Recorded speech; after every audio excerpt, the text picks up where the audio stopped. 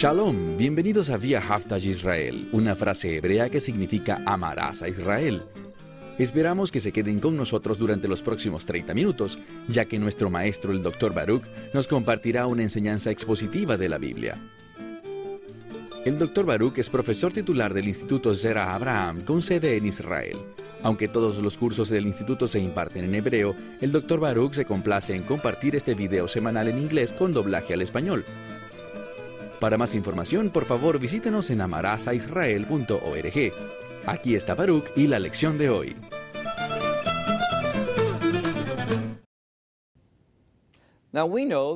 Sabemos que Dios es un Dios de amor, pero también es un Dios santo. Y debido a que Él ama la santidad, Él manifestará su juicio en este mundo. Lo que la gente necesita preguntarse es lo siguiente: ¿qué tiene que hacer Dios con el fin de producir un cambio en mi vida? Muchas personas no están dispuestas a preguntarse eso. No quieren buscar de Dios porque no están interesadas en cambiar.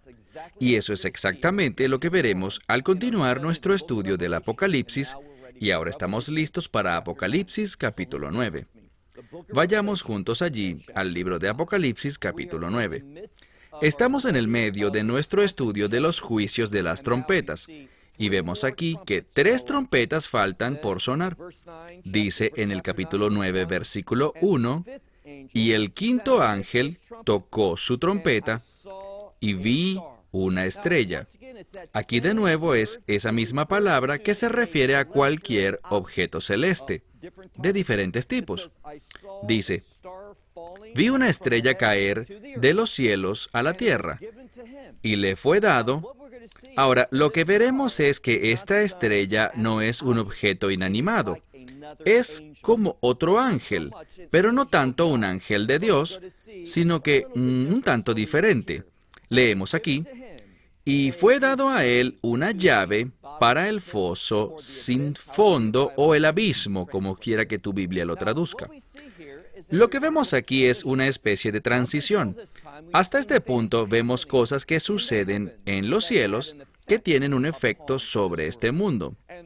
Y esto no es una excepción realmente, excepto porque viene de los cielos y desciende hacia el abismo.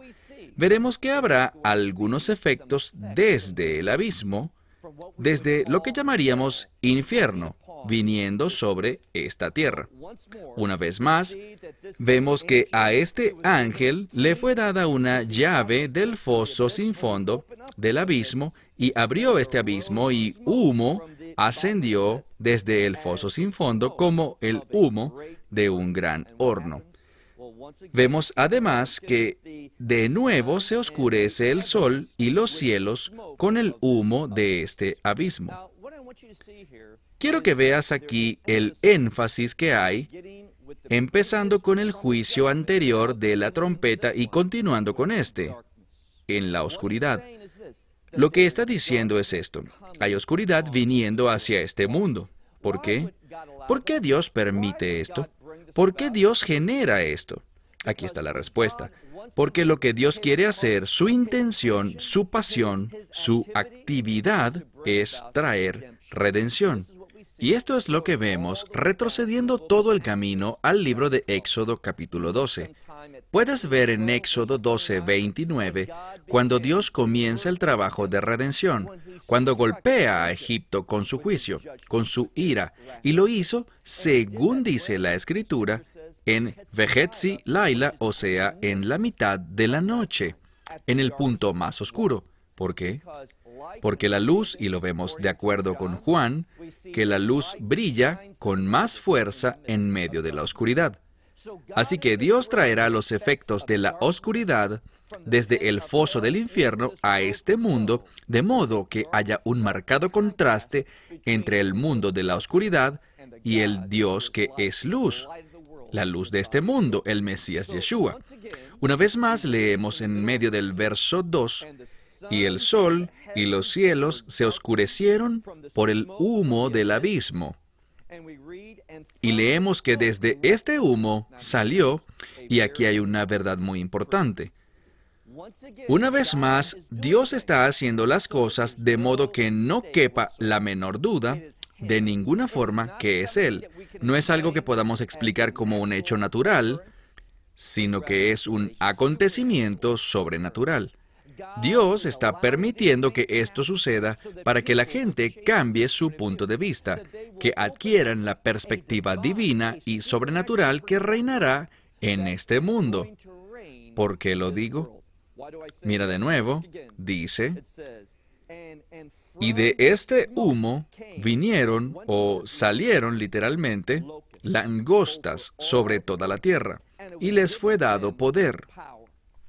¿Qué harán estas langostas con ese poder, con esa autoridad? Y aunque la palabra aquí es la palabra bíblica antigua arbei para langostas, necesitamos entender que estas serán muy diferentes a las langostas que vienen a nuestra mente. Estas langostas son muy diferentes. Provienen del foso del infierno y aman la destrucción, aman el dolor. Verán, Dios, dado que la gente lo está rechazando y están sirviendo la influencia satánica en este mundo, debido a que están caminando en oscuridad, Dios les está dando una prueba de lo que es la oscuridad, es decir, de lo que produce rechazar la luz, a la luz del mundo, al Mesías Yeshua. De nuevo entonces les fue dado poder, y este poder era como los escorpiones de la tierra. Cuando tú estudias la Escritura, los escorpiones tienen un aguijón que es extremadamente doloroso. La Biblia en el Antiguo Testamento habla sobre los escorpiones. Así que necesitamos tener un entendimiento adecuado de lo que está sucediendo. Dios nos va a mostrar los efectos del pecado, los efectos de vivir en la oscuridad, el resultado de rechazar su verdad. Habrá dolor por esta causa. Una vez más, versículo 4. Y se les dijo que no dañaran la hierba de la tierra. Ahora, el tiempo ha pasado. Hemos visto en juicios de las trompetas anteriores que la hierba de la tierra fue consumida por el fuego. Pero el tiempo ha pasado. La hierba ha vuelto a crecer, y esta palabra para hierba también puede significar vegetación. Estamos hablando del producto de la tierra. Y vemos normalmente que cuando vienen langostas o saltamontes, vemos esto en el libro de Joel, por ejemplo, y en otros lugares. Ellos se comen todo. Eso es lo que hicieron, por ejemplo, en el libro de Éxodo. Una de las plagas fueron arbei, langostas. Pero aquí hay una singularidad, un cambio. Estas langostas no se comportan de acuerdo a la explicación científica. Estas langostas son muy diferentes, y su conducta en unos minutos detallaremos, así como su apariencia. Tenían poder, y su poder no era destruir la vegetación de la tierra, o cualquier cosa verde, o cualquiera de los árboles, sino en cambio, y este es un gran cambio, sino en cambio, atacar a los seres humanos. ¿Qué seres humanos? Noten lo que dice: aquellos que no tenían el sello de Dios en sus frentes. Lo que quiero que veas es que, regresando a Apocalipsis capítulo 7, vemos que una vez más Dios afirma la singularidad de los hijos de Israel. Allí recordaremos que Dios puso un sello a las tribus de Israel, a un remanente, podríamos decir. Esa idea de un remanente es tan importante en los últimos días que habla sobre el pueblo del pacto, el pueblo judío, las tribus de Israel. Una vez más, Dios, y esto arruina la teología de muchas personas, porque hay muchos maestros hoy en día, y esto crece en círculos evangélicos, que piensan, bueno, no hay nada más significativo, nada importante sobre la tierra de Israel, o sobre el pueblo de Israel. Es decir, esa es una mentalidad del viejo pacto, pero estamos ahora en el nuevo pacto. Eso es falsedad. Vemos que los pactos, que decía Pablo, el llamado y los dones de Dios son irrevocables. O sea, Dios no cambia de opinión. Dios no abandonará indefinidamente a su pueblo. De hecho, lo que vemos ahora en la segunda mitad de la semana 70 de Daniel, veremos que hay un énfasis sobre el pueblo judío. ¿Por qué? Porque recuerden lo que dijo el Mesías. Él dijo, yo no regresaré, es decir, no estableceré mi reino hasta que algo suceda, hasta que el pueblo judío diga, Baruch Haba Bashem Adonai, que significa, bendito el que viene en el nombre del Señor, o sea, hasta que Israel esté listo para recibir al Mesías. Del mismo modo que todo lo que va sucediendo en este pasaje tiene como fin traer a las naciones al arrepentimiento, y lo vemos, es también lo que sucede, la singularidad de lo que Dios está haciendo con Israel. Los está llamando a recordar sus promesas de pacto, que Él hizo una distinción entre ellos y las demás naciones. Así que una vez más, versículo 4 dice, les fue dado herir a la humanidad, pero no a aquellos que tenían el sello de Dios sobre sus frentes. Israel, verso 5. Y les fue conferido no el matarlos, sino solo atormentarlos. Necesitamos tener un entendimiento bíblico de Dios. Con mucha frecuencia procesamos nuestra teología a través de nuestras mentes racionales, y eso es muy peligroso. Dios dice una y otra vez, nuestros pensamientos no son sus pensamientos, nuestros caminos no son sus caminos, así que si quieres simplemente sentarte y pensar, yo puedo entender a Dios, yo puedo anticiparme a Él, puedo entender quién es Dios, qué hará, estás tristemente equivocado. Cualquier habilidad de conocer y entender a Dios es a través de la revelación. Es a través de la iluminación de su palabra, lo que Él nos da a nosotros, que podemos entenderle. Pero por nosotros mismos siempre entenderemos equivocadamente las verdades, caminos y propósitos de Dios. ¿Qué sucede entonces aquí? Este Dios santo, Dios de amor, Dios que ama la santidad y la justicia y odia el pecado, Él está revelándose a sí mismo. Y a menos de que la gente entienda el resultado del pecado, el resultado de rechazar su gracia, su amor y su misericordia, ¿cuál será ese resultado? Una experiencia dolorosa. Estas langostas, ellas no herían nada verde, ninguna vegetación.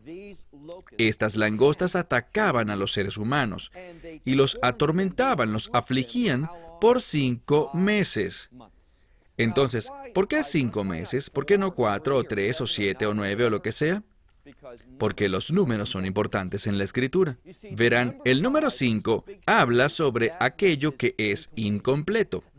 Ellos estarán sufriendo gran dolor, pero hay algo peor que el dolor físico. Recuerden lo que dijo el Mesías. No temas a aquel que puede matar el cuerpo, o sea, la carne, sino que teman a aquel que, habiendo matado el cuerpo, puede arrojarlos al infierno de fuego y azufre. De nuevo, me doy cuenta de que esto no es popular. Me doy cuenta de que habrá un montón de personas que no les gusta enseñar o leer pasajes relativos con juicio, ira, fuego, azufre, etc. Ellos dirán, eso quedó en el pasado, pero no. Estamos viendo el último libro de la Biblia y lo que observamos es que este tipo de cosas son enfatizadas en la Escritura, porque Dios ama el arrepentimiento. Y Dios, lo que expresa esta Escritura es el trayecto que Dios recorrerá para traer personas a arrepentirse. Entonces, este no es su juicio consumidor, esta no es su ira completa, sino que es parcial. Aún le falta. Y por eso el 5 es mencionado, 5 meses. Eso es que está incompleto, algo que tiene carencias. Y dice que su dolor era como el dolor de aquel que es picado por un escorpión. Y todos sabemos de qué se trata eso. Verso 6. Y en esos días, imaginen esto, durante esos 5 meses de aflicción, cuando los hombres buscarán, y la expresión en el lenguaje bíblico es una que comunica gran intensidad, sus almas buscarán, es decir, ellos que oran, bueno, ellos no oran, ellos no tienen ningún espacio para lo espiritual en sus vidas, pero aquí ellos van a buscar con sus almas, es decir, orarán para que les llegue la muerte, pero no encontrarán la muerte. Ellos pedirán morir, pero la muerte huirá de ellos. Mira ahora el verso 7.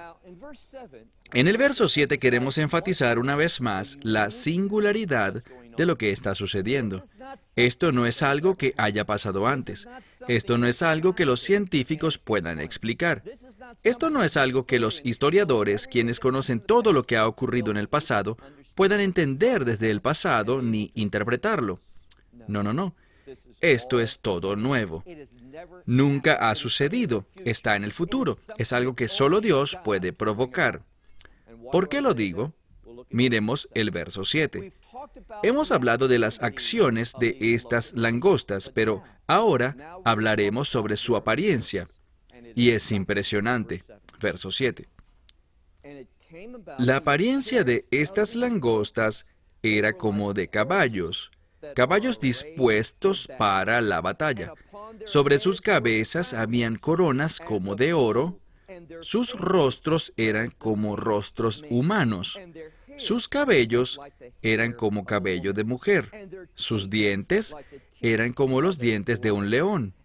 Su armadura, o quizás tu Biblia lo traduzca como su protector de pecho, sus protectores de pecho eran como de hierro, y la voz o el sonido de sus alas eran como el sonido de una carroza alada por muchos caballos corriendo hacia la batalla.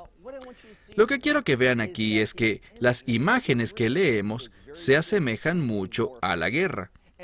Y estas langostas no lucen como saltamontes. Estas langostas son grandes, su apariencia es impresionante, su apariencia es temible. No es como nada que hayamos visto antes. Son como aliens extraterrestres de otro planeta. ¿Y de dónde vienen? Del foso del infierno. Ellos subieron de ese foso sin fondo, de ese abismo. Todo esto es para darle a la gente una prueba, un adelanto, una sombra de lo que es el juicio de Dios y de cómo será la condenación eterna. La pregunta es, ¿cómo responderán las personas? Verán, muchas veces la gente dice, ¿sabes? Si Dios tan solo hiciera un milagro, es decir, si yo viera algo sobrenatural, eso cambiaría todo para mí en el mundo. Yo me volvería serio en cuanto a Dios. Yo me volvería serio en cuanto a vivir para Él y servirle a Él. Bueno, lo que veremos es que sin duda ese no es el caso. ¿Sabes lo que es muy efectivo para producir un cambio en tu vida? Cuando abres este libro, no solo el libro de Apocalipsis, sino la Escritura en general. Si tú lees las Escrituras y no eres movido a cambiar, verás, cuando leemos este libro y lo hacemos con esta actitud, Dios, te estoy buscando, Dios, si te manifiestas a mí, responderé. No estoy hablando de una manifestación de milagros, estoy hablando de tocar tu corazón.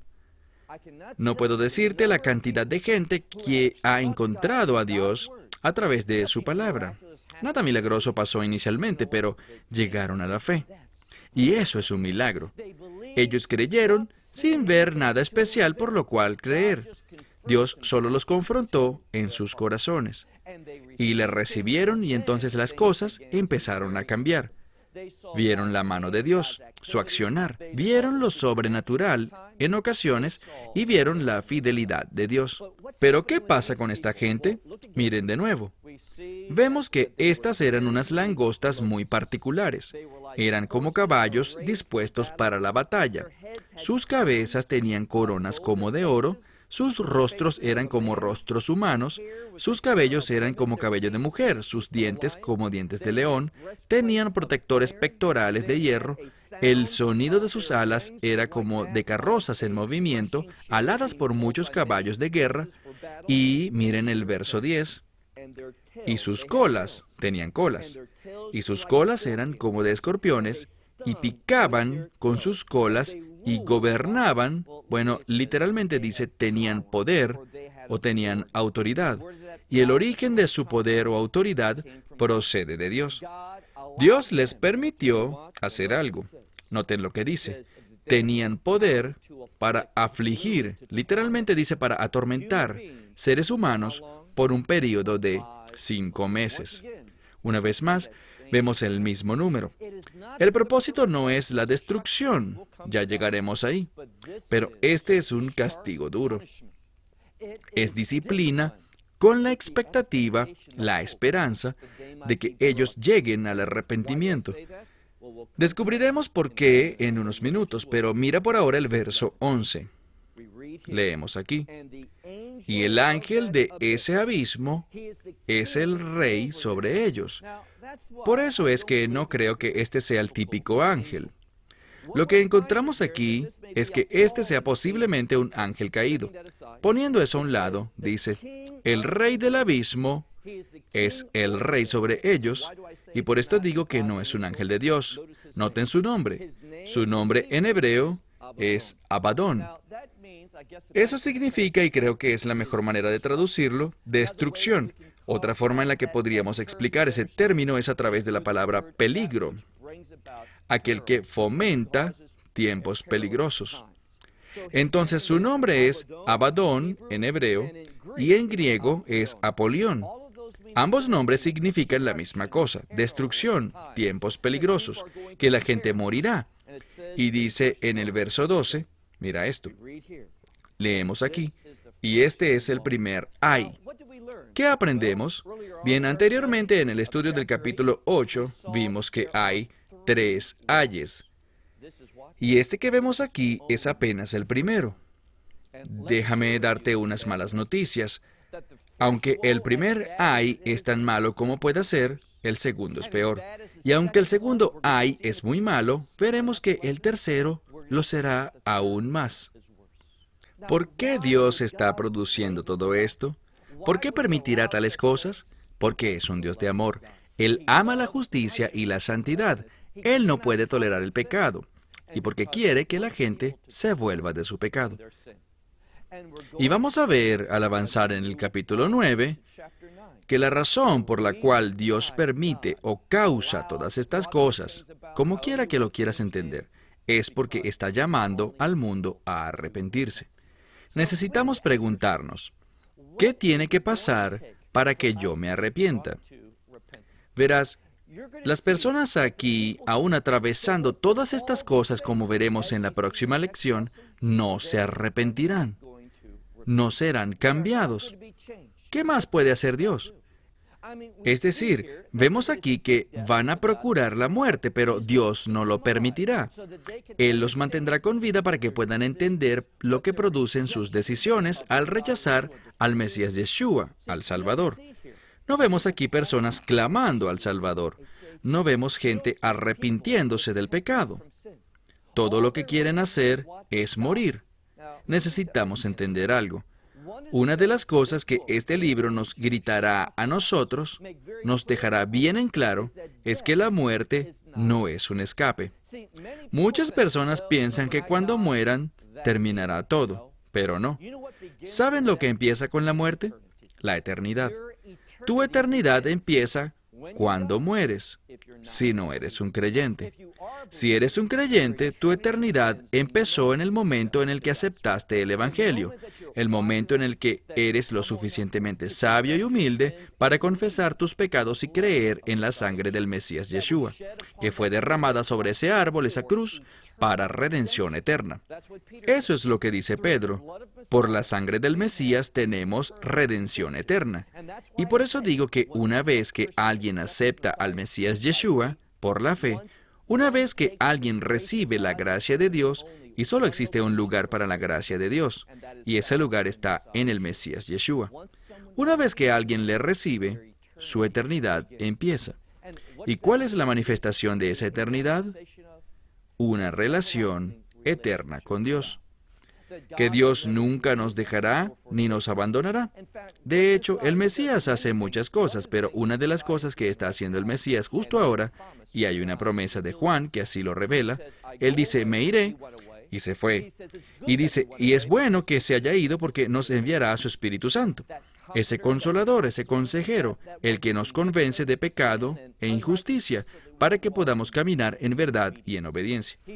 Dice, me voy y prepararé un lugar para ustedes. Y lo que enseña aquí es un marcado contraste. Tú puedes experimentar por la eternidad el dolor, el tormento, el juicio que hemos estudiado las últimas 2 semanas, que avanza más y más y no termina. O podemos arrepentirnos, podemos recibirlo a Él y experimentar vida en comunión con Él. estar en el reino de Dios. Bueno, vamos a concluir. Avancemos ahora al verso 12. Este es el primer ay y ha pasado. Mirad, y recuerden, esta palabra mirad o he aquí es para captar nuestra atención. Después de todas estas cosas malas que hemos leído, este apenas es el primer ay. Dice aquí, al final del verso 12, mirad, hay otros 2 ayes todavía por venir, después del primero. ¿Pueden imaginar eso? Y recuerden la verdad, no se pone más fácil, no se hace mejor, se vuelve más difícil. El juicio de Dios, la condenación de Dios, su castigo que mostrará lo que es la vida eterna sin el Salvador. Y no es el final. De hecho, es la muerte eterna. Bíblicamente hablando, la verdadera vida consiste en una relación con el Dios viviente. Y la muerte consiste en una separación eterna de Dios. Y el punto con el que quiero terminar es este. Dios lo ha dejado bien claro. El hecho de que lo que leemos y cómo Él responde en este tiempo, o sea, Él se está manifestando a sí mismo, sin lugar a dudas. La pregunta es, ¿responderá a la gente? No es que no lo sepan. El problema es que en este contexto la gente es muy tonta. Entiendan que ser tonto en la Biblia no es ser poco inteligente. No es ser estúpido. Tonto en la Escritura es cuando sabes algo, pero no respondes a eso, no accionas. Eso es ser tonto. Mi esperanza y mi oración es esta, que no vivamos como tontos, sino que seamos sabios para aceptar la gracia de Dios y entremos en un pacto eterno con Él por siempre y para siempre. En el nombre de Yeshua oramos. Amén. Esperamos que te hayas beneficiado del mensaje de hoy y lo compartas con otros. Por favor, haz planes para unirte a nosotros cada semana en este momento y en este canal para otra transmisión de amarazaisrael.org. Nuevamente, para obtener más información sobre nosotros, visita nuestra web amarazaisrael.org, donde encontrarás muchas otras conferencias de Baruch en formato de video. Hasta la próxima semana. Que el Señor te bendiga en Yeshua HaMashiach, Jesús el Mesías, mientras caminas con Él. Shalom desde Israel.